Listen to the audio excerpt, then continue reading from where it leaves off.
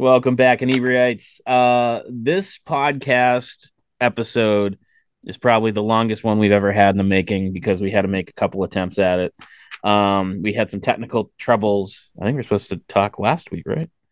That's Yeah. right. Yeah, yeah. But I'm here with David Liz, director of The Welder, which was awarded the best feature film by Spooky Empire. That's some high accolades there. Um, but I was checking out the trailer and it seemed like a very uh interesting horror movie. And then like I was kind of like checking out, I was actually did a little bit of research, which is unusual for me, but I saw it described as a social conscious horror slash thriller movie. Like, what does that mean to Andy, that is a great question. Let me tell you, coming up with a synopsis, a log line for this film is kind of difficult because it's a horror film, but it's also so much more. It has a little bit of everything, It's like one of those we were inspired by like the slow burn horror films of the 70s, the Rosemary's Babies, Mhm. Carrie, even The Exorcist to a certain extent. Like we love those films that build, build, build, build. So in order to create that, you have to have character development. Yeah. And we are a super low budget production. As a matter of fact, me and my co-writer Manny Delgadillo, we wrote three scripts before this one, different concepts altogether.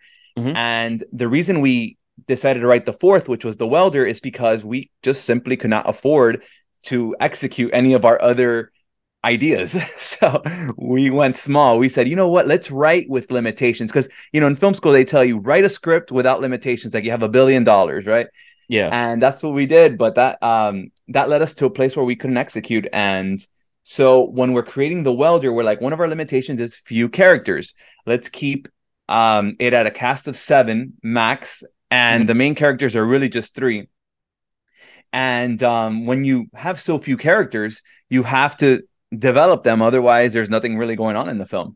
Right. And so what can be happening to get these people to give these people something, these characters something, some meat on the bone? And so Manny and I are really like into like the stuff that's going on in the world, politics and all this, and like let's make like a social, you know, commentary type film. And that's kind of like where we started coming up for ideas for The Welder. And our film talks about issues of racism, issues of PTSD amongst military. It talks about interracial relationships. It touches on police and police brutality, and how it's all about matter of perspective and relativity. Everyone has their story, everyone has their perspective. And since there's so much going on in 86 minutes, Mhm. the log line, going back, we're circling back now to Yeah. the, to Yeah. the question. uh it was difficult. It was difficult to come up with something that made sense, that was a log line that made sense, that was true to the film. So that's where we came up with that Frankenstein of a log line. But yeah, that's kind of where it came from. Yeah, it made me laugh. It just made me think of like he kills you to add you to his mulch pile because he wants to live off grid to reduce his carbon footprint. It was where my Yeah, it's brain went. one of those. And the film is kind of like one of these absurd concepts. Like obviously it would never happen in real life. But Yeah. the fun thing about horror films is horror films allow for a larger scope or range of suspension of disbelief, right? You Mhm. can have Michael Myers be shot, stabbed, decapitated, burned, or whatever, and he's still living and you still believe it. And that's okay because it's a horror film and we suspend their disbelief, along with other examples like a dog coming to life, or Or a even just number like of.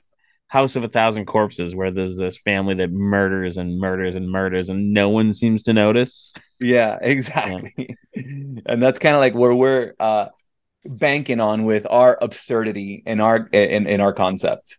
nice.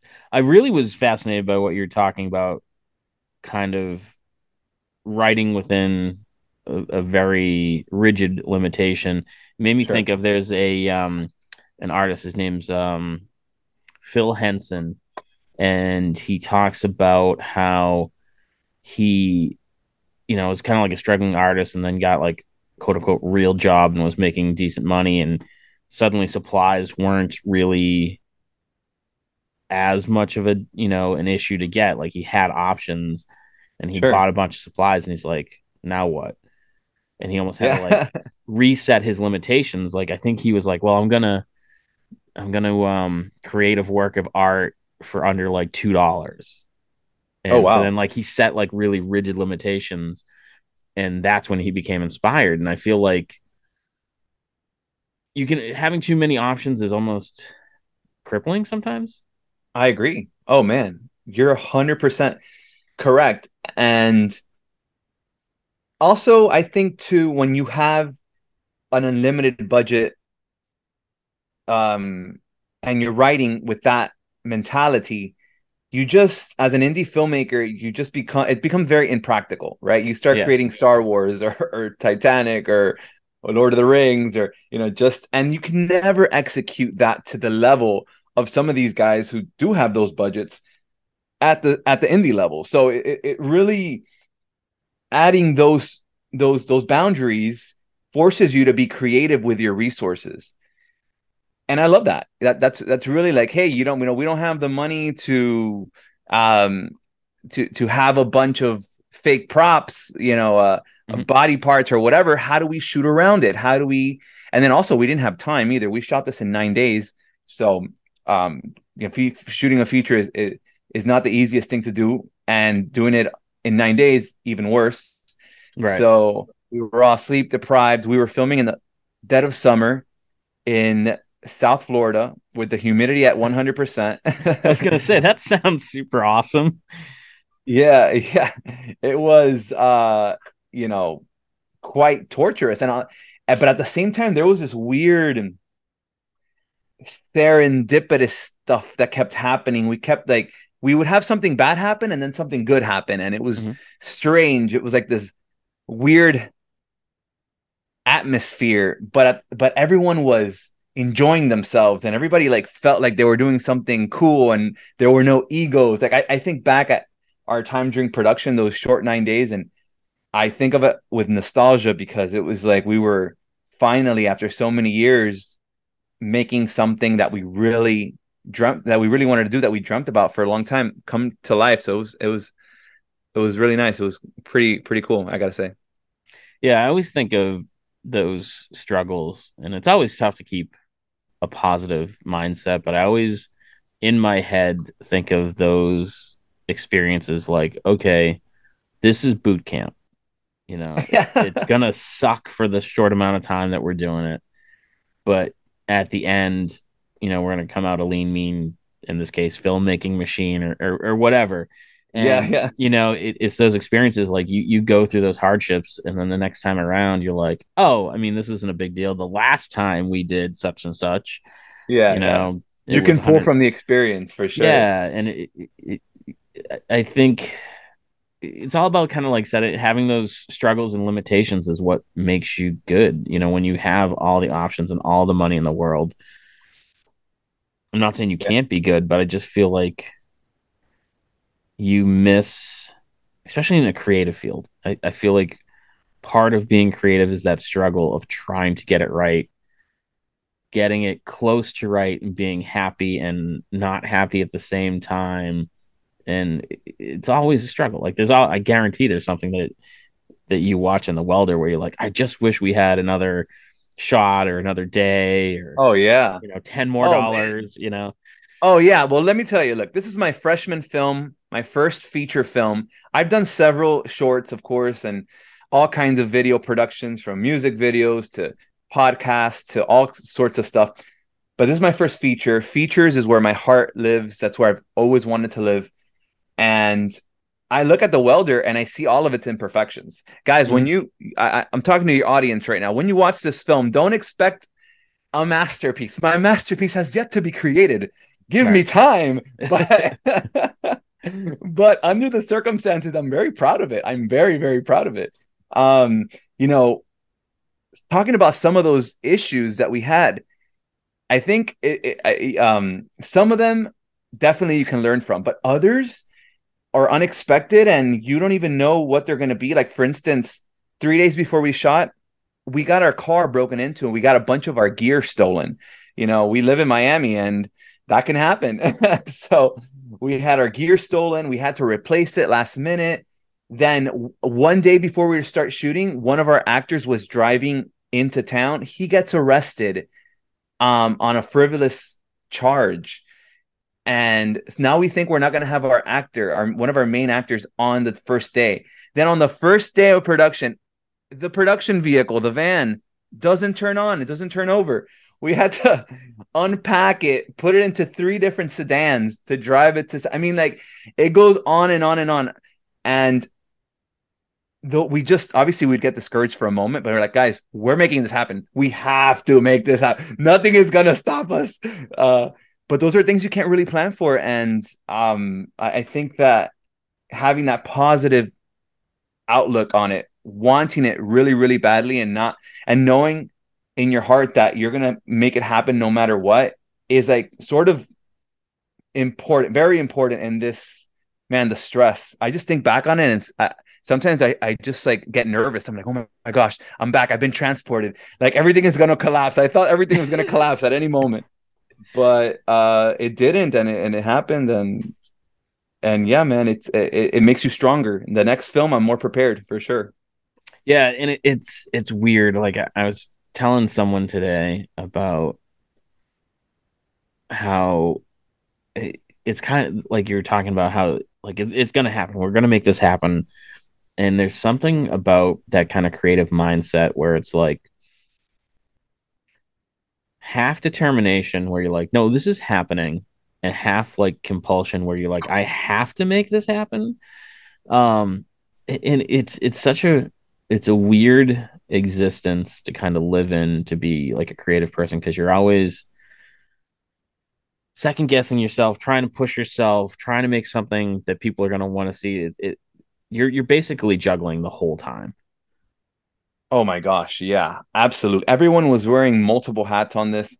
I was not only producing, but on set, I was directing. I was the DP, camera operator. Luckily we had some crew members. It wasn't just like me and one other guy filming this, right? Like, we had a guy doing sound, Nick Barden, awesome guy, Russian, made it very fun on set, always telling it cool jokes from his country. Mhm. We had our makeup girl Gladys, and we had our 2 special effects guys from Miami who are amazing. Emilio is one of them. His name's Emilio, but every time I say it, I gotta say Emilio. And Tony, and then of course we had our camera assistant and all that. So we had some crew. We didn't have to do everything all on our own, but everyone wore multiple hats, and it was hard, right? Because you're juggling all of this. You have no sleep because you're working 18 hours, 9 days straight, and it becomes hard to function. It really does.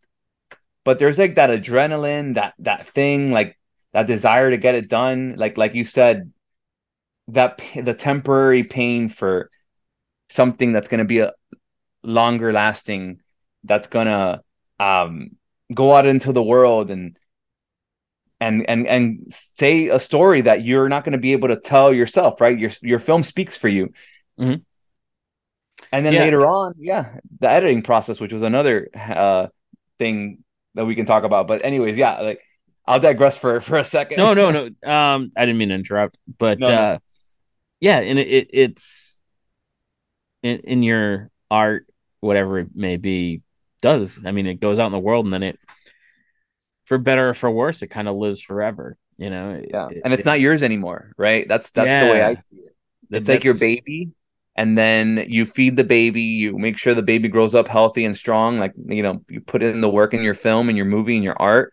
And then eventually your baby, you allow it to grow and it leaves you. And once it leaves you, that's it. It doesn't belong to you anymore. It belongs to the world. And the world will perceive it the way the world wants to perceive it.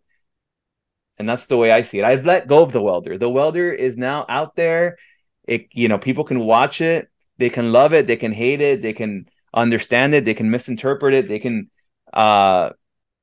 can reach out to me and tell me what they think. Whatever, they it belongs to them. That's my perspective, at least. Yeah, that's interesting. I've done some like public um installation type artwork. They had these fiberglass lobsters that they put all over town. What? That And sounds cool. yeah, and then they picked different artists in town, and each artist painted their own lobster, and I was lucky enough to be chosen for one. And it was interesting because so many friends of mine were like keeping an eye on it, being like, "Oh, this happened to it," or it looks like someone like tried to knock it out. And in my mind, the whole time I was making it, I was kind of divorcing myself from really, I don't want to say caring, but like I had an expectation of this is going to be out in public Yeah. and it's going to belong to the public and hopefully people really enjoy it. And Yeah. they did.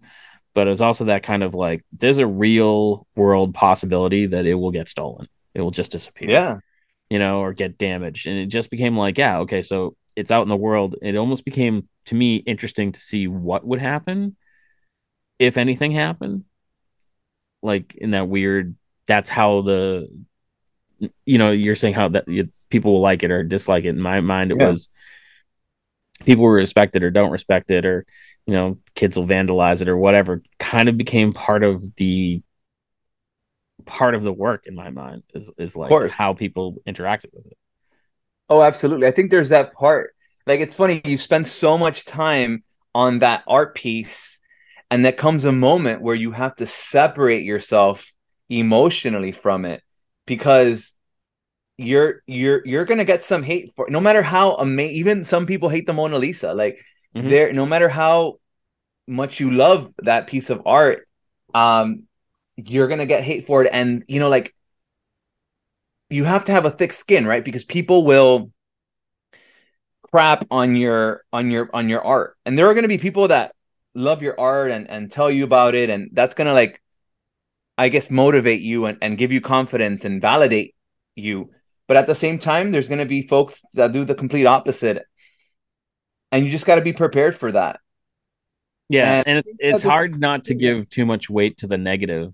Like Oh you my can be gosh, yeah, like, you can have 5 good comments and then yeah, one negative, and then you forget the 5 good ones. yeah.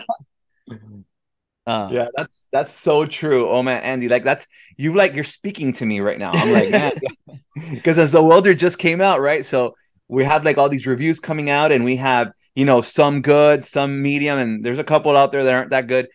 But you get all of these good ones, and you're like, oh yeah, yeah, and then you get that one bad one, you're like, oh, my poor little heart. No, but that's it. yeah, for sure. And who is it? I think I want to say they do it on Jimmy Kimmel where they have like Oh, the bad celebrities. tweets or whatever Yeah. it is. Yeah. And I'm not saying he stole our idea, but one of our other podcasts is a restaurant podcast, and on the one of the very first episodes, going back like 7 years or so, we were talking about Yelp Okay. and how much restaurant people hate Yelp, and it evolved into the restaurant owners sitting there like looking up bad reviews of their restaurants and kind of like being very cathartic and kind of like laughing at it, or Yeah. you get some being like, this was the worst steak and cheese sub I ever had, and they'd be like, you don't fucking serve steak and cheese, like what are they talking about? Yeah. So like hopefully at some point you can reflect on those and kind of like take them with a grain of salt and find the humor in them, I guess. But yeah, I I agree. I mean, agree. even just when someone's like, you're like, Yeah. Yeah, no, that's we've gotten all kinds of responses, and I think that you're absolutely right. And this is speaking to all artists. Just be ready because you get lost in the creation. Mhm. And that's kind of like what you are as an artist, right? You're a creator of whatever medium you use. But then it's like you're never ready for the reception. You might get like an amazing reception, but you spend so much time in the minutia of the creation that the insecurity, you spent a lot of time on it because there was insecurity in there somewhere, right? And I think all artists are hopelessly insecure, including myself. Oh, for sure.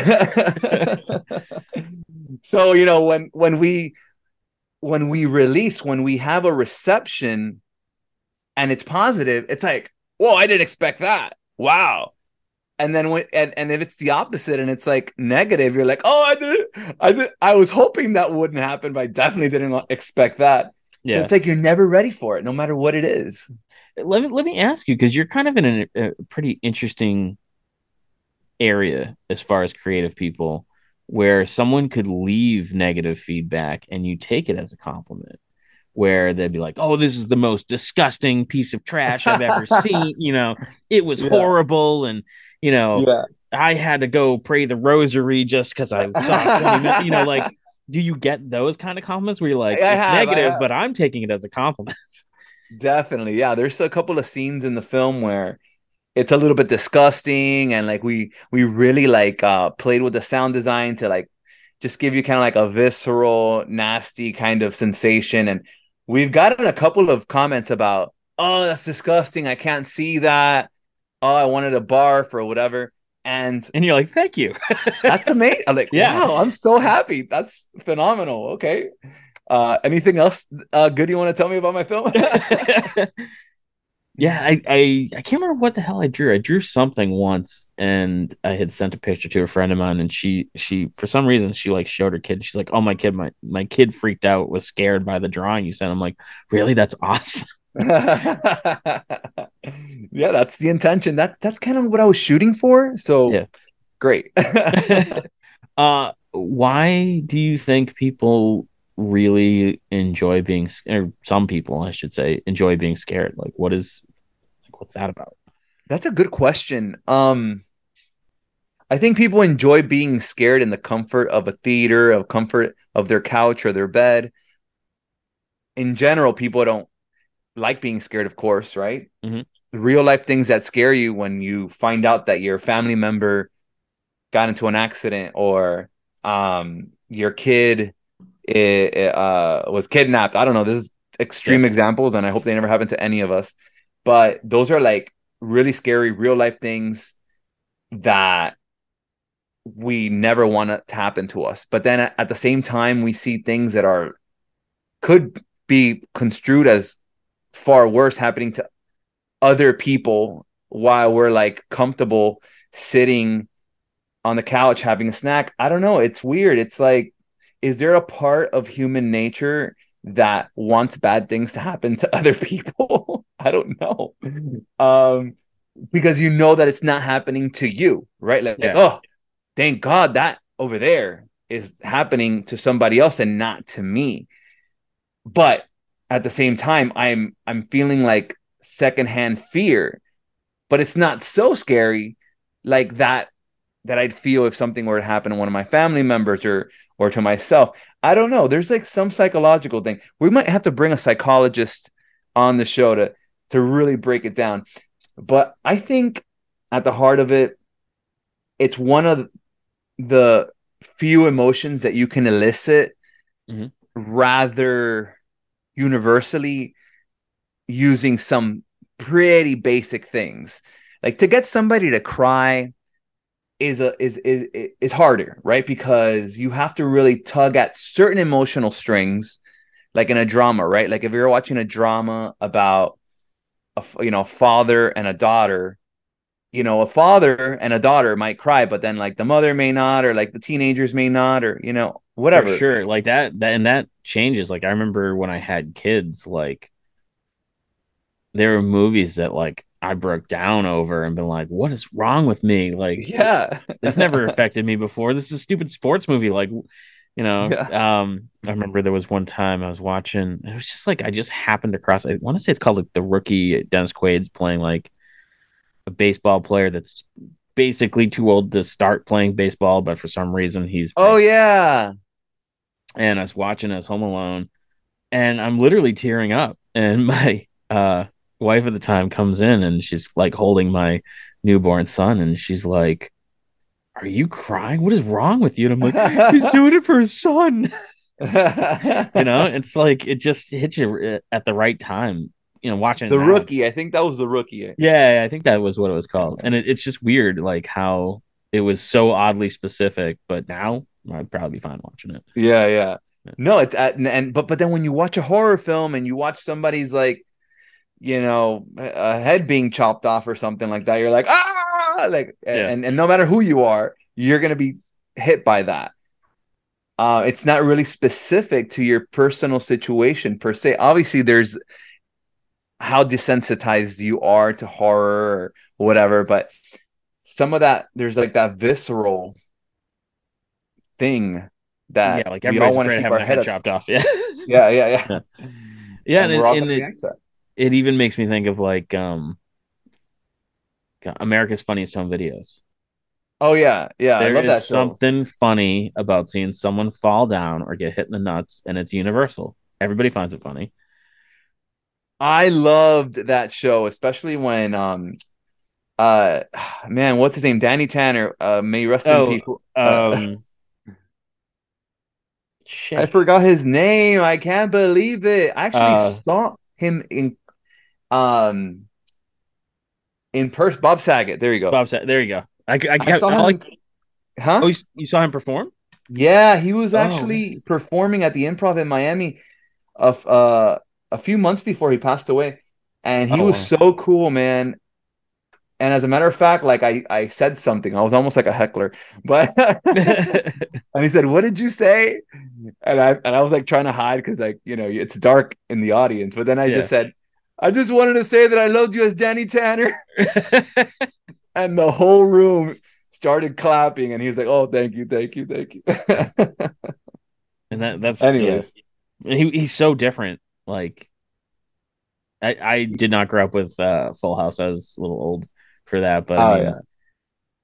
You look it's young, man. You look like you're my age. I don't know how You're old you are, but 35. I'm definitely older. I'm almost 50, 48. No way, Yeah. man. You look good, brother. There's a lot more gray. So it's off camera. It's we just say it's blonde. Yeah. I just cropped the image so you don't see the gray in my beard. Um, but yeah, like he was such a different, and that's kind of what I thought was cool about him. It is he did something like Full House or America's Funniest Home Video, but then he would do his stand up, which was some of like he's considered one of the filthiest stand up comics ever. Yeah, yeah. And I love when people kind of have those kind of two sides that they get to explore. Like, are you like, do you want to do a romance? Or are you just a horror person? Like, do you want to get into like do a Marvel movie? Like, what is your ideal career path? Well, for me, I think I like horror films for sure. I'm a big fan of thrillers Mm-hmm. and drama. I just saw The Whale. Have you seen it Oh, yet? I haven't seen that. It looks really good. Phenomenal. Wow, I was blown away. I'm like, man, I want to do a drama. Like that hit me. Like that was good. It was so well done. Darren Aronofsky strike another home run for him. But that's really where I like to be, drama, thriller, that kind of area. I definitely want to like continue to explore horror. I don't know if I'd ever jump into comedy, although I do believe that you have to include some comical things in your whatever you're doing because it's Mhm. part of life. I'm a big fan of like Fly on the Wall. I Okay. like films that kind of feel almost like a documentary. It feels like real. I like realistic situations, and although you would never know it from this movie from The Welder. Totally Yeah. absurd concept. Definitely stretching my creative muscles with this one a little bit. But But I yeah, mean, man. I feel like sometimes that's what you need with like a good horror movie because if you make it too real, it kind of loses that it gets too scary, Like people Man, let me don't. tell you, some of the movies I'm trying to remember. I'm trying to remember the name of the that series of movies that is it it was the same people that did like Annabelle and um The Conjuring. Okay, there you go. Oh, okay, yeah, yeah. With oh, it was about that the that husband and couple. wife couple there. Yeah, I'm I blanking on their forgot their names. name, Yeah. but let me tell you, those movies they're too real. Like I seen that. Like I remember when I first saw the first one. I was in the theater and I was so engulfed in the film. There was this one scene where like the hairs stood up on my whole body, and I felt like the demon was gonna go into my body, and I'm like, man, that's too real. Like ghost stuff and demon stuff. Like that's that's That like real when, crazy for me. yeah, when I was a kid, those were always the horror movies that scared me the most. Is if Oh you my goodness, put yeah. based on a true story in front of That's your it. movie, it would scare the shit out of me. Yeah. And Yeah. and now as an adult, I understand, air quotes based on a true story, but Yeah, like yeah, yeah. as a kid, you put that on, and I wouldn't sleep for days because I'd be What's the like, one that scared you the most as a kid? um, Amityville Horror was not fun. And there Yeah. was another one. God, what was it called? It was it was basically about ghosts. And I remember specifically that was like the first one that I saw that said like based on a true story. And then it was like very poltergeisty. I was probably too young to watch it because there's a scene where basically like this woman gets molested by the ghost. God damn, what was it called? I don't know. I'd have to look it up. I don't remember. But it was you're probably talking like Like what, the 70s? early 80s, maybe late 70s. Okay. That it was like the apparition or something like that. That's definitely not the apparition, but it was like two words like the something and it Yeah, yeah. referenced a haunt. Like it couldn't be the haunting. That seems too easy. Too easy, too easy. Yeah, Yeah. but something along those lines. I'd have to like really investigate it. But yeah, I mean, scared the crap out of me. Man, no, no, no. Like, let me tell you, one of the first horror movies that got me was It. Oh That yeah. was, yeah, like well, I guess it wasn't a movie, it was more of a mini series, right? But Yep. I guess that movie came out like in 1992 or something like that. And I must have been like 5 years old. And my mom, who is Latina, she doesn't speak any English. We're just like sitting on the couch, going through the channels, and there she sees this movie about a clown, and she just lets me watch it while she goes to the kitchen to do whatever she was gonna do. Those best intentions of parents are just like, yeah, Yeah, sure, it's a clown. What could possibly go wrong? yeah, exactly. And then all of us, I'm like there watching it, and then it's like that one scene where like the room gets filled with blood and all this stuff, and I'm like, never forget that first moment of being traumatized by a film. That's kind of like my where my love of film came from. Like, wow, this movie really made me scared. That's cool. I think one of the things that got me most interested, because I've always been fascinated, like I love movies and stories of any kind. Um, but one of the things that got me really interested in creating was kind of seeing the behind the scenes of like movie Oh. sets and like how things are made. And I remember specifically, there's a movie called The Keep, and this is like the dawn of cable television, so HBO was fairly new, and they did like a behind the scenes of like the making of The Keep, and it was probably like a short like 15-minute filler that they'd put in between movies. And I was like, oh, that's how they make that movie. That's cool. I want to see that movie now, and it's got like demons in it. And so I knew like almost nothing about the movie, just saw them doing some of the special effects and went down to the local video store and convinced my mother to rent me The Keep. And being a good parent, she looked at the back and there was no rating. Okay. And at the time, like I said, the video stores were so new that no one really knew that no rating generally is a really bad rating. Yeah, It like yeah. The Keep was about like Nazis and there was like a super graphic sex scene in it. And she's like, Really? "What is this?" And I'm like, "I don't know." Because I Yeah. was probably like, I don't know, 10. That was way like I don't even remember what the movie is about because it was so over my head. But yeah. Is it like the one where there's like this one like monster looking thing with red eyes or something like that? Yeah, I think so. Again, like I haven't watched it Yeah, in yeah. 30 some odd years, so I'd have to go back and like really watch it because he even at the time it was so over my head I basically lost interest in it. but Yeah, it yeah, was not a movie you should show to a little kid. yeah, Um, yeah, it's but that's one of like really one of the first moments where I got like really interested in like the process of creating and like what goes into writing a movie and directing a movie and the special effects and I've always been the person that like I kind of miss DVDs because yeah, they had the audio commentaries were some of my favorite.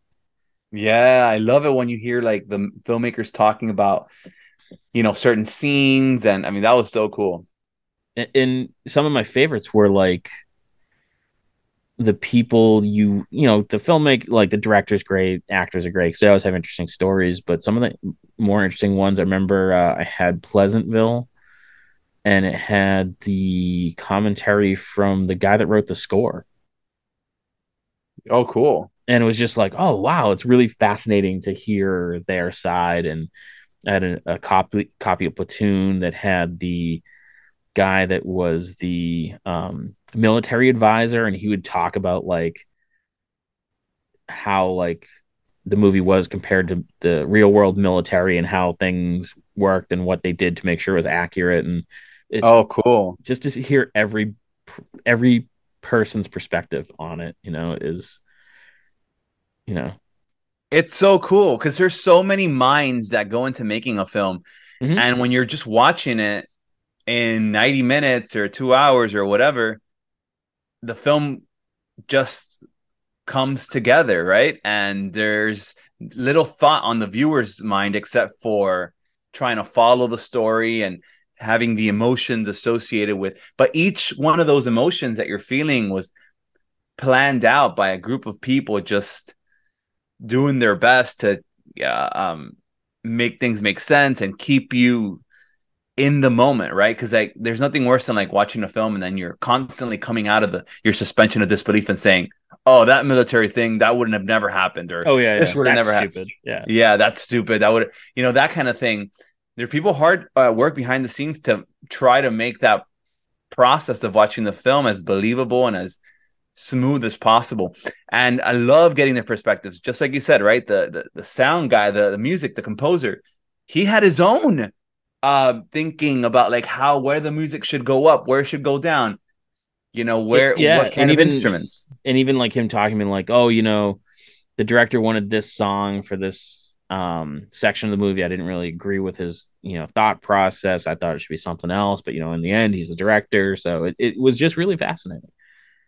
Yeah, oh man, and absolutely. The Sometimes like I'm the kind of director that I love to listen to my crew because I'm not all knowing. I'm not the little god of the set that I know everything. I know that some directors take that approach, but for me, I like to take the approach that I am working in a team and I want to hear everyone's perspective. And sometimes other people's perspectives are better than mine, and I will uh, make a change accordingly.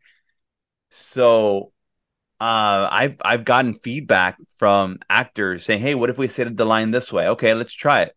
I've gotten feedback from obviously our composers that I don't know much about music really. Like I like to listen to music, but the creation of music, I don't play an instrument. I know what I like. I'm like I can tell my composer, look, I want it to swell here, and I want it to I want this moment to feel powerful, and maybe use some strings here, but I leave it up to them to really sort of fill in the gaps, and I trust their judgment.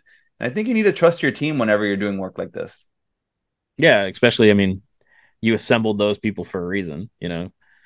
Yeah, no, definitely. And I love to work with James Hall again, who did the music. He's from London, and he's such a cool guy. Like he's just so talented and works so hard to make the film sound good. Man, he did. I'm telling you, people wore multiple hats. He wore the hat of the composer, but also he cleaned up all the audio. He added in all the sound effects. I mean, this guy basically did all the sound. Everything Yeah, that you hear in the movie, he did it. that's awesome. Um, so the other thing I've been watching probably too much of is these kind of YouTube videos of like all the things that you missed in such and such a movie and all like the little Easter eggs. were you the kind of person to put kind of like Easter eggs and hints or like little inside jokes in your movie, or was that not even like on your radar? When we were creating the script and we had a bunch of those kinds of things, Mm-hmm. but as the production went underway and we found ourselves short on time, they say that you write your film 3 times, Andy. So they say the first time, obviously, when you actually put it to paper. Yeah. Then the second time when you're on set and you are confronted with all the natural challenges that come with being on a production. And then again, the last time when you're in editing and you have to like trim something, cut something out, cut the fat, as they say. So the first thing to go were all of those little things that we felt um, weren't priority, I guess. Like they were fun when we were writing them, but hopefully in our next film, because we love that. We love Easter eggs. I mean, there are obviously nods to things. Like The Welder is definitely a nod to Michael Myers, a Yeah. nod to Frankenstein. Like there are things like that. But and then there are like some tiny ones, but they're like nobody would know, almost like inside jokes. Like there's like a photo in one of the scenes of my grandfather, and only my Oh, that's family. cool. Yeah. Yeah, yeah, that kind of thing. But nothing like super super cool, like how like some of these guys are doing these days, just because we didn't really, unfortunately, have the time or budget to execute those. But Yeah. I hope to include some really cool Easter eggs in the next film I do. Are you planning a The Welder part two? Would it be The Welder part two? We're thinking it's just The going to be Welder two? called Welder. Oh, like aliens thing. There you go. Yeah. Exactly like that. Yeah, we actually have an outline completely written out, exactly what would happen in the sequel. And man, I really think the sequel will be better than the first one. I think it's one of those situations because it's just now that we laid down the groundwork, perhaps the second one we can explore other cool. I've gotten a lot of feedback from the film, and there are so many cool ideas that can be incorporated into the sequel, and I'm definitely going to do that. But before we even think about a sequel, we have another film that we're working on Can you talk that about will, that one? yeah, we'll talk. We'll go to that first before we. The thing is that there needs to be a need for the Welder Part 2. If Yeah. the world says to us, "Hey, we loved Part 1 and we want a sequel," we will give the world a sequel, and we know exactly what we're gonna say and do in the sequel. But if not, we have other ideas, and like I said, another idea that we're working on at the moment. Can you key us in on Oh any? yeah, definitely. So we are working on a script called Grandma, and it's a horror film. It's about basically the worst parts of having Alzheimer's. Now, Oh, okay. yeah, we want to sort of explore this because my co-writer Manny Delgadillo, his grandmother had Alzheimer's up until she died, like for a few years. So they lived together, like in the same house, and he took care of her, and he saw her sort of like decline, and then my grandmother also, and she up until she died too, she had Alzheimer's for 10 years. So we have like all of these experiences from the outside, and it makes us think what's going on the inside. And so we really want to tell, like, and we haven't really seen this explored in horror films very much. Hmm. The issue of Alzheimer's. And again, like we love to talk about social issues, right? We want to incorporate it. And what's scarier really than losing your mind? It's scary for you as a loved one, but how terrible must it be for the person going through it? And so we're kind of exploring that a little bit, and within the horror context. And that's just about all I can say for now. Yeah, that's a really interesting concept because like, I've known friends who've had, grandparents go through that same type of thing and they're always like, "Oh, they don't even recognize me anymore." And you'd be like, "Oh my God, can you imagine just like I never thought about it, but just not recognizing anybody?" And it's yeah, that's I'm fascinated. I'm really interested to see that when that comes out. Called Grandma. Grandma. We gotta find the right grandma to play the role. We haven't found her yet. Yeah, I suppose that's key. Yeah, Yeah, yeah. that would be We're that'd like, be do we get a young lady to like do the makeup, but then like, can we afford the makeup to look at the level we wanted to? We're already talking about things like that, and like yeah. I feel maybe we like just get an I feel like older, you get an older actor. The yeah, problem is that that the not to the talent pool yeah at that the age. right, and then it's also like if it's a hit and there's a grandma too, like how long are they going to be able to be involved? And Yeah, yeah, yeah, true. Yeah, I think Grandma is gonna be a oneer. Like it's yeah, gonna be like no room for a sequel.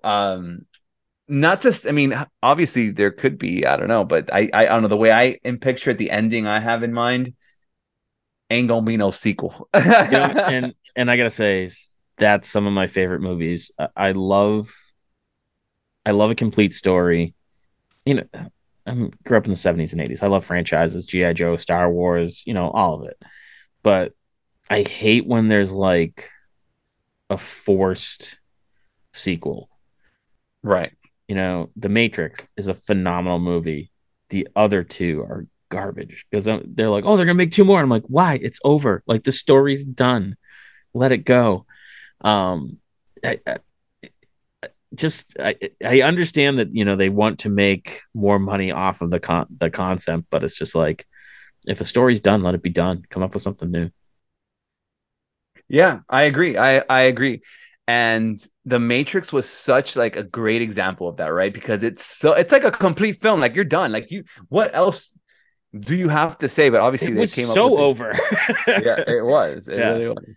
But hey, that's what happens. The opportunity like this is the thing, Andy. Like you strive to become an artist and then you work and you work and you work and you have failure after failure after failure. And then finally you have something, if you're lucky, that succeeds. yeah, Now you have to capitalize on it because you don't know if you're going to have another one. yeah. And it is that I call it the wagon wheel issue. Huh, okay. And this comes from a story here living in Plymouth. There's 40 bars and restaurants within a mile stretch of road, and all of them have some music at least 2 nights a week. And so there's tons of musicians that live and make a living playing music, but a lot of them are doing covers. Yeah. And I was kind of like in a rut with my art, and I was talking to a musician, and I'm like, and the song Wagon Wheel came up, and he's like, I hate the song. He's like, I play the song every time because it's what people want to hear. It's what I get paid to do. And it's that fine line between wanting to be the starving artist who makes exactly what you want to make and the guy who's like, I am a musician. I am lucky enough to play music for a living, but I have to play what other people want to hear or I'm not getting paid. And Right. so that's the wagon wheel issue. How like where on that spectrum do you want to be? Do you want to be the guy who's only playing stuff just to get paid and not really enjoying it, or do you want to be the guy who's making exactly what he wants to make the way he wants to make it and no one cares? Exactly. Yeah. And he's making no money off of Exactly, it. yeah. And he's working at Taco Bell or something. Um, Absolutely. Yeah. Um, that's the thing, like finding that happy medium, happy balance and try and the thing is that you have to keep trying. You have to keep striving because once you stop, your chances of making it are over. Yeah. yeah, for sure. I think there's like there I have some buddies actually their music is in the movie. They have a band called Ultra X Okay. and they're the coolest guys. I've known them since high school. Well, they have like they do covers, of course. They go and they play at different bars and stuff like that. But what they'll do is they'll throw in an original, Hmm. like from time to time. They'll be like, all right, guys, well, this is an original, blah blah blah. And then after that, they'll continue singing what the people want to hear. And they've created a little bit of a following doing it like that. Yeah, and that's a great way to do it. And then there's a local band around here who built up their following, kind of doing it that way to the point where they only want to play their originals and they have enough following to do that. But sometimes you still got to, pay the bills. So they Yeah, yeah. actually, so if they're playing their music, they're under one band name. If they're going to be like a cover band, then they Okay, go yeah. by a different band name. Yeah, yeah. So to Yeah, I keep think that's that, what they're doing too, these yeah, guys. it's smart. Right. Because they don't want to be known as the cover, they want to have their cake and eat it too, right? I get it. Right, And I think that's exactly. super smart. Yeah. Um, where can people go to watch The Welder? Guys, if you want to watch The Welder, go on Amazon Prime, go on Tubi, it's on Google Play, it's on YouTube, and it's available now. People can go and watch it ASAP if they want to. Um, Make sure you watch it with somebody who's brave, I was gonna say with someone you love. someone you love. But let's And face it, that's yeah, why guys watch horror movies. yeah, that's right. They They watch them hope the with girl the gets scared and grab onto them. exactly. Come on, let's be realistic. Yeah, yeah. Um, no, that's awesome, man. Where can people go to follow you to find out, stuff like upcoming, like Definitely. to No, keep that's a great keep question. tabs Yeah. on, when grandma's coming out. Keep tabs on me, guys. Keep tabs. Check it out. You can find me on Instagram. That's like my main social media. I don't really use Facebook or anything else like that.